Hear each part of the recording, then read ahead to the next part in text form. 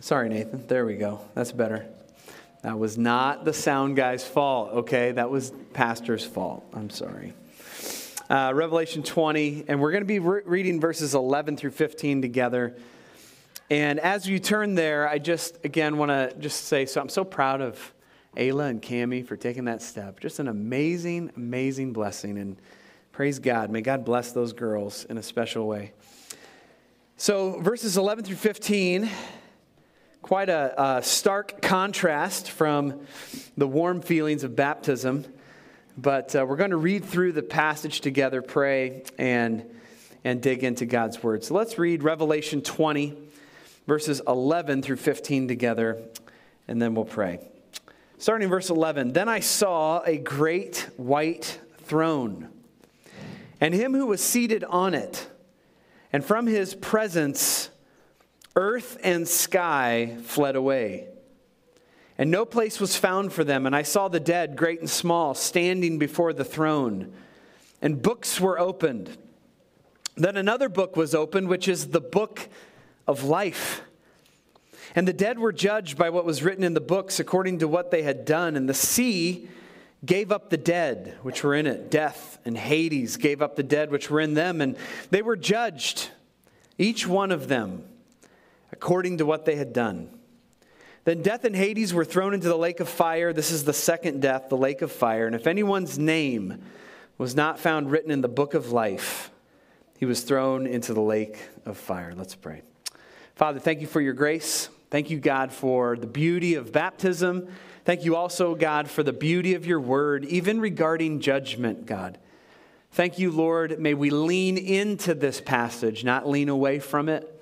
And God, may your Spirit do a good work inside the hearts of every Christian. Lord, there are serious things to consider as we consider your judgment and eternity and our short, brief time here on earth. So God, I pray that your Spirit would do the work in Jesus' name. Amen. So as we continue our sermon series, we are talking about the return of Christ and the life to come.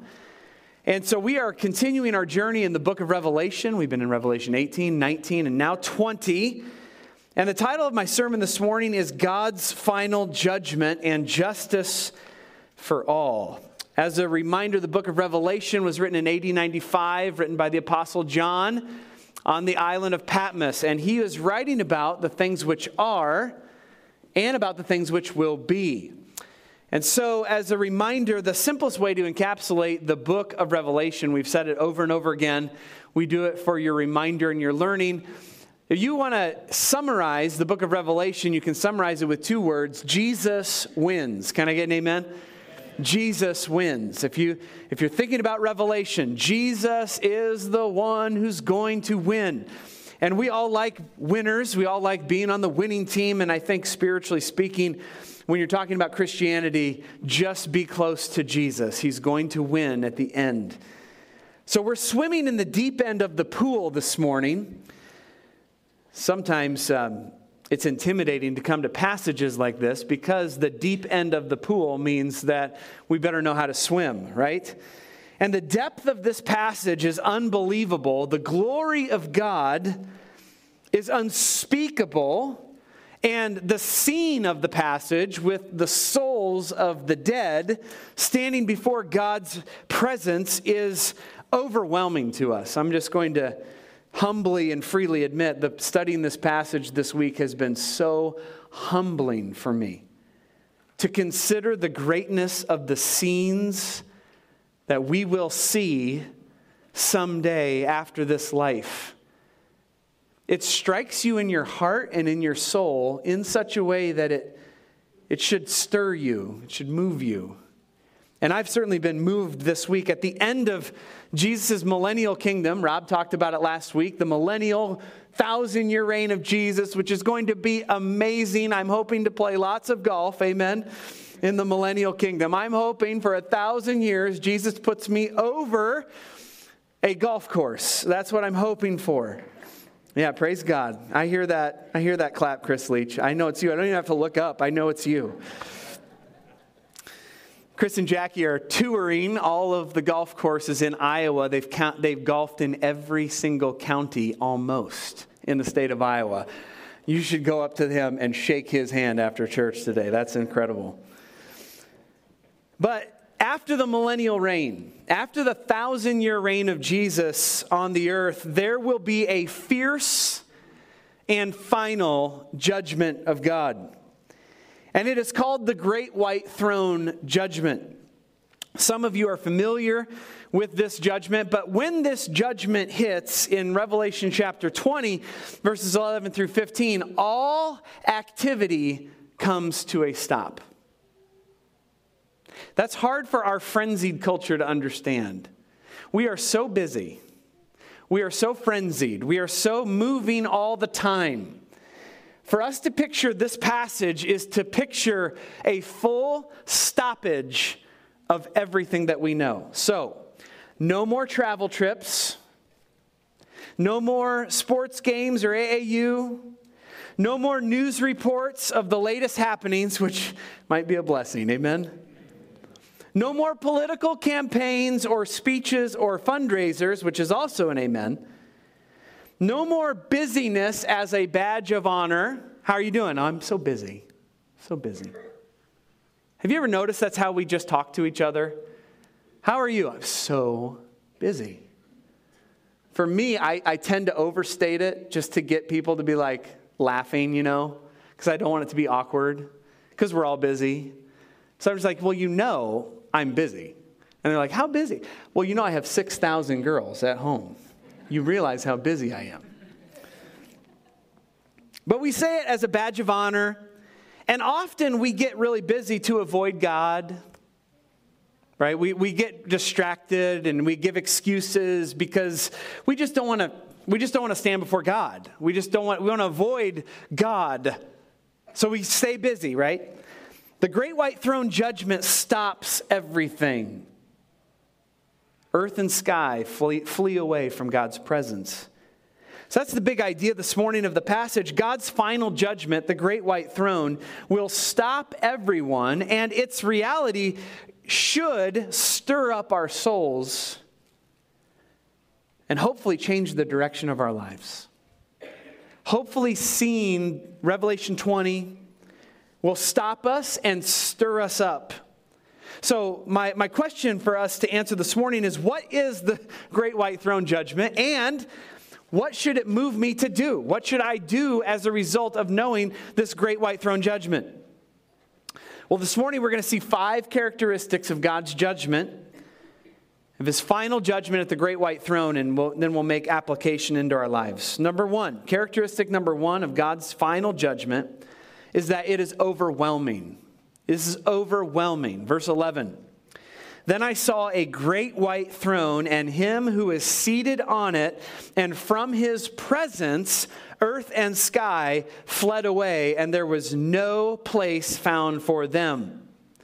John sees God seated on a throne. And from this throne, earth and sky fled away, ran away. This means the material universe is running away from God's presence, and there is this glorious, glittering throne. This is an overwhelming scene. The Great White Throne is God's final judgment of man. The location of the throne is just away. I want you to get a picture of this in your mind. It's a floating location somewhere in between heaven and the material universe. It is a world that has no definition. It's a place that has no definition. It's this place that's not heaven and it's not earth. If you can just imagine God, the one seated on this glittering, massive throne, and the material universe is running away from God. How great is this God on this throne? That heaven and earth are running away from God. We know this God to be Jesus Christ. It is Jesus actually sitting on this throne, on this great white glittering throne. Jesus is sitting there. 100 billion galaxies gone in a moment. The only thing left is the souls of dead men and women. This is it. And they're floating. How odd is this? You're in a place that's neither heaven nor earth, and you're floating. That's a little unnerving. Can I get a witness, right? There's this great white throne. It's dazzling. It's amazing. And it reflects the book of Daniel in chapter 7, verses 9 and 10. This is what Daniel said.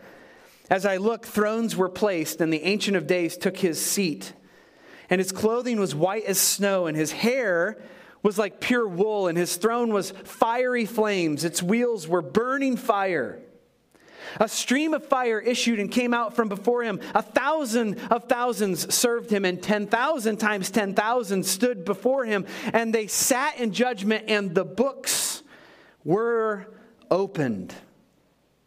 Many Christians debate whether the great white throne judgment is one judgment for everybody or if it's one of the last in a series of judgments. My personal opinion is that the great white throne is the last in a series of judgments of God. But it's the last one and it's the greatest one. So regardless of your position on which judgment this is, here's what you need to know. Everyone is present. We will all be there. Every single one of us will be there. Whether we're there as a participant or an observer, the souls of the dead will be there, and God's judgment will be overwhelming, and this whole scene is overwhelming. Do you feel overwhelmed? God's final judgment is overwhelming. Second characteristic of this judgment is that it is inescapable. Verse 12. And I saw the dead, great and small, standing before the throne, and books were opened, and the dead were judged by what was written in the books. The dead, great and small, John says in verse 12, will stand before the throne. The audience before this great God and this throne is all the dead, all the unbelievers of all history, plus all the people of the millennial kingdom are standing before this throne, floating before these thrones. And all these dead individuals will be placed in front of this throne. And just hear me clearly. This is all classes of people. All groups of people. Blue collar and white collar will all be there. Whether you were rich or poor, powerful or insignificant, you will find yourself there. And you won't be able to walk out of this space. You're not just going to be able to be like, I don't like being here. I got to get out. The great white throne judgment is inescapable. You won't be able to run away. Do you know many people spend their entire lives running away from God? Lots of people are running from God. You might be running from God. I did a funeral yesterday. I officiated a funeral, a very tragic funeral. 19-year-old individual that I knew well passed away. And so I was officiating the funeral, and there's a lot of things that I said about Jesus and about God that were accepted by some, embraced by some. There were tears all over the room. As people consider death and the brevity of life, there was one particular individual very hardened toward God. He listened to me preach the sermon, and you know what he did with his hands? He went like this. And the entire time, he refused to listen to anything I was saying. Because he didn't like what he was hearing. And afterwards, he dramatically walked out of the funeral home because he could. And it was a sad situation. There's a lot of moving parts. You know, people get emotional at these times, and it's very understandable. But I thought, that guy was able to walk out. He was able to escape a message that he didn't appreciate, to a God he didn't believe in. But there will be a day when there is no escape. You can't escape the message of God. And that is the characteristic of God's final judgment. It will be inescapable. There will be a place where there's no more running. The judgment of God will be inescapable. Thirdly, the characteristic of God's final judgment is that it'll be individual. Not only will it be inescapable, it'll be individual. Verses 12 and 13. The dead were judged by what was written in the books. according to what they had done. And the sea gave up the dead. Death and Hades gave up the dead, and they were judged, each one of them, according to what they had done. You see the phrase, each one of them, in verse 13. John reminds us that God's judgment will come on every individual, person by person. God is going to have his day of justice and judgment with each person. And he's going to have his day with each person according to what they have done. And that phrase might stick out to you a little bit because it's the deeds of each person that will be measured by God. We all measure our deeds, don't we? We measure our deeds like, I'm okay with God. I do this, that, and this, that. We observe other people and say, well, they're okay with God. I observe this, that, this, that. God is going to have a day with every person, and he's going to evaluate their deeds. Why their deeds? Because whatever we do is built on what we believe, right? We do what we believe. Think about it. Our actions always reflect our strongest belief. We always make time for what we value the most. Can I get a witness? We always make time for what we value the most. Oklahoma football. Sorry, Jim, I had to. Iowa football. Iowa State football. And we can all agree on this. Kansas football. Amen. We all make time, right? We believe in our team, we make time for it. We believe in our kids, we make time for them. We believe in our values, we make time in our schedule to have our works flow towards what we believe the most. And that is the whole point of what John is saying. God will individually judge and thoroughly evaluate every word, every thought, and every work of a person. The great white throne judgment is scary because all of our stuff will be on full display. Jesus said it this way in Matthew 12, I tell you, on the day of judgment, people will give an account for every careless word they speak. For by your words you'll be justified, and by your words you will be condemned. The final judgment will be individually executed, and the books will tell all. So you can see that the judgment of God is inescapable and individual, like there's nowhere to run. And as Martha and the Vandellas once sang, there's nowhere to run to, baby. Nowhere to what, class? Nowhere to hide. The fourth characteristic of God's judgment is that it is gracious. It is gracious. The books were opened, verse 14, and another book was opened, which is the book of life. And if anyone's name was found written in the book of life. So there's the books that have all the works, all your thoughts, all your deeds. There's those books. And then John says that there's another book opened, and it's called the book of life. And in this book, there are names written down. These are the names of people who are saved and going to heaven. Did you know there's a book right now called the book of life in heaven? And by God's grace, it has your name in it if you know Jesus as your Lord and Savior. There's a book called the Book of Life. David talked about it in Psalm 69, verse 28. He said that the righteous people, the saved people, were listed in the Book of Life. Luke 10:20, Jesus told his disciples, don't be really excited and joyful that the demons are subject to your ministry. Be excited and be joyful that your names are written in heaven.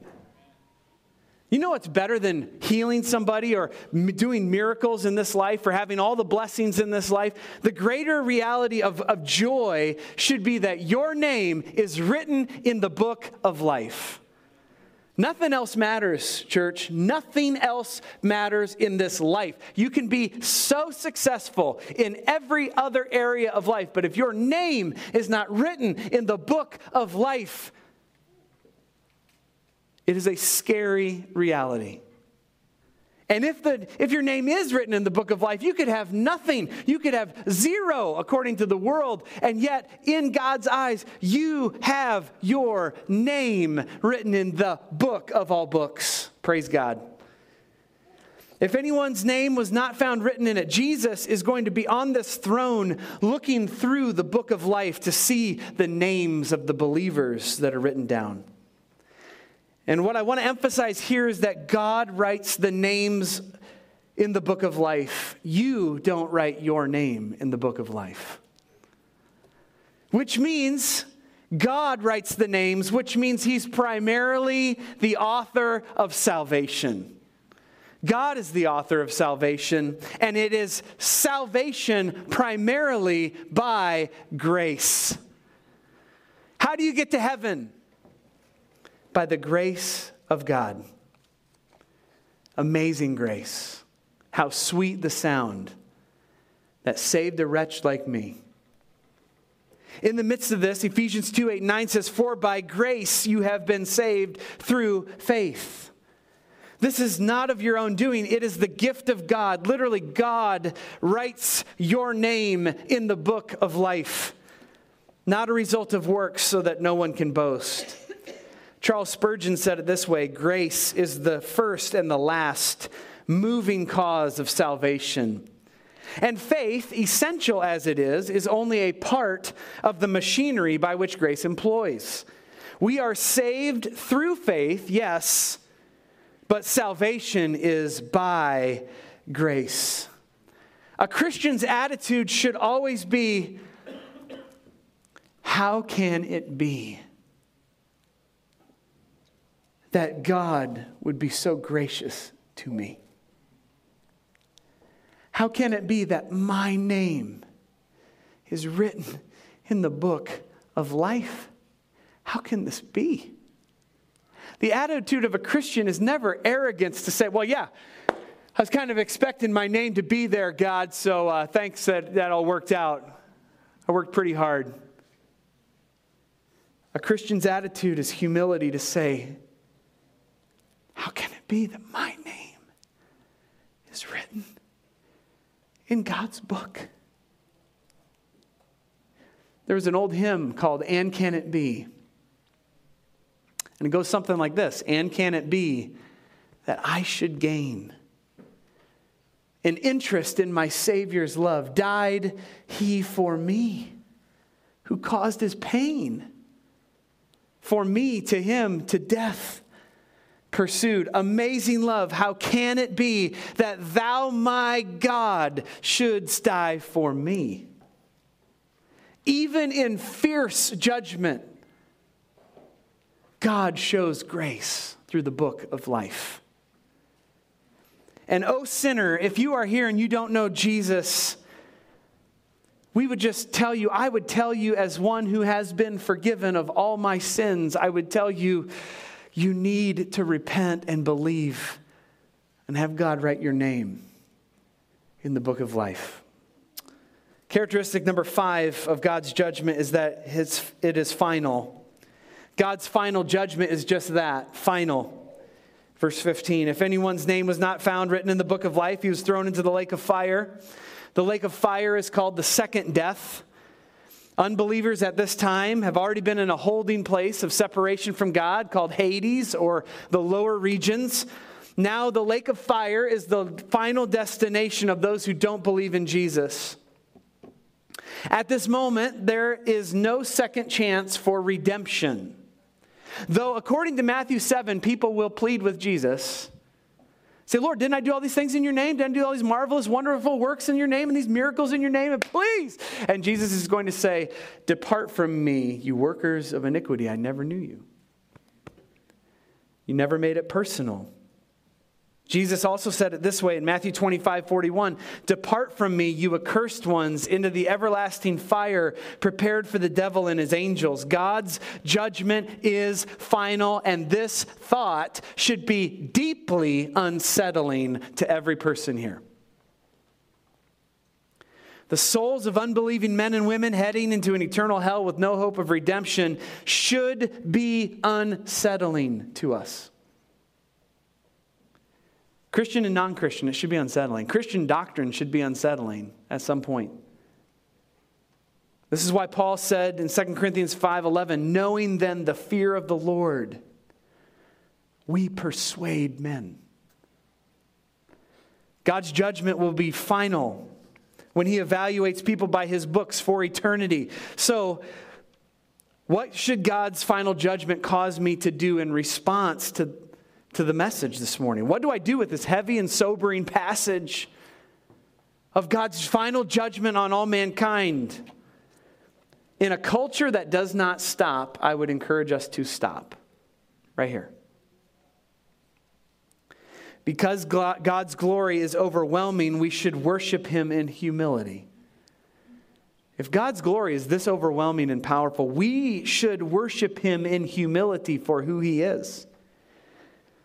Because God's judgment is individual and inescapable, we should stop and take accountability for our souls. Okay, don't lean on Pastor Josh to get you to heaven. Don't lean on any religious teacher to get you to heaven. You need to take accountability for your soul this morning. Because of God's grace and the book of life, rejoice, if you're a Christian, rejoice that your name is in the book of life.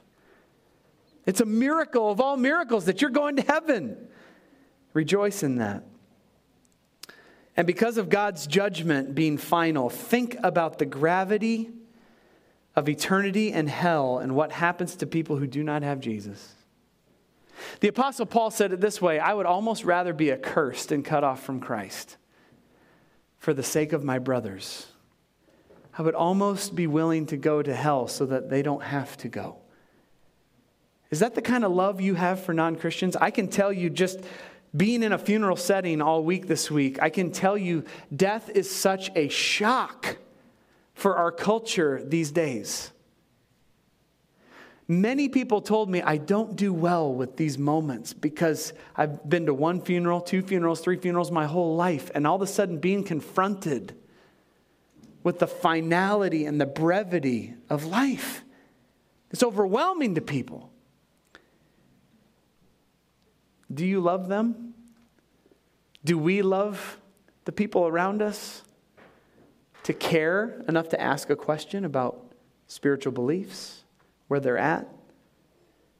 And because of God's final judgment, we need to live with a real perspective. Life is short. All of our days are coming with God, our evaluation before Jesus Christ. How will you live? What will you prioritize? We started with baptisms, and we're going to finish just with some reflection time. These little girls, the power of their decision. Ayla, Cammie, the power of your decisions. It moves us. Because we realize life is very short. And these moments are very big.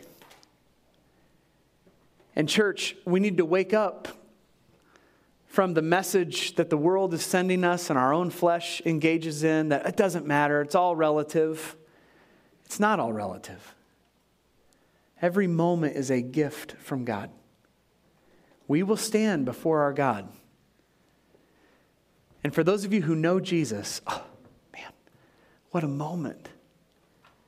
Don't waste your life on trivialities and things that don't matter. Pour yourself in to Jesus Christ and his gospel. And if you're here and you don't know Christ, my heart as your pastor would plead with you. I mean, with everything that I have, everything that I am, I would plead with you.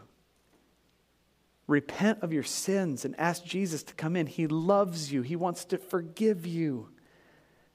He wants you to know that you'll spend eternity in heaven. So this is your invitation.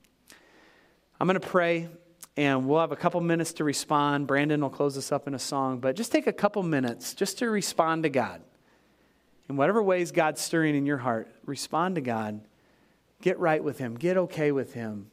And embrace the decision that the Holy Spirit's leading you to make. Let's pray. Father, thank you for your grace and love and mercy, Lord.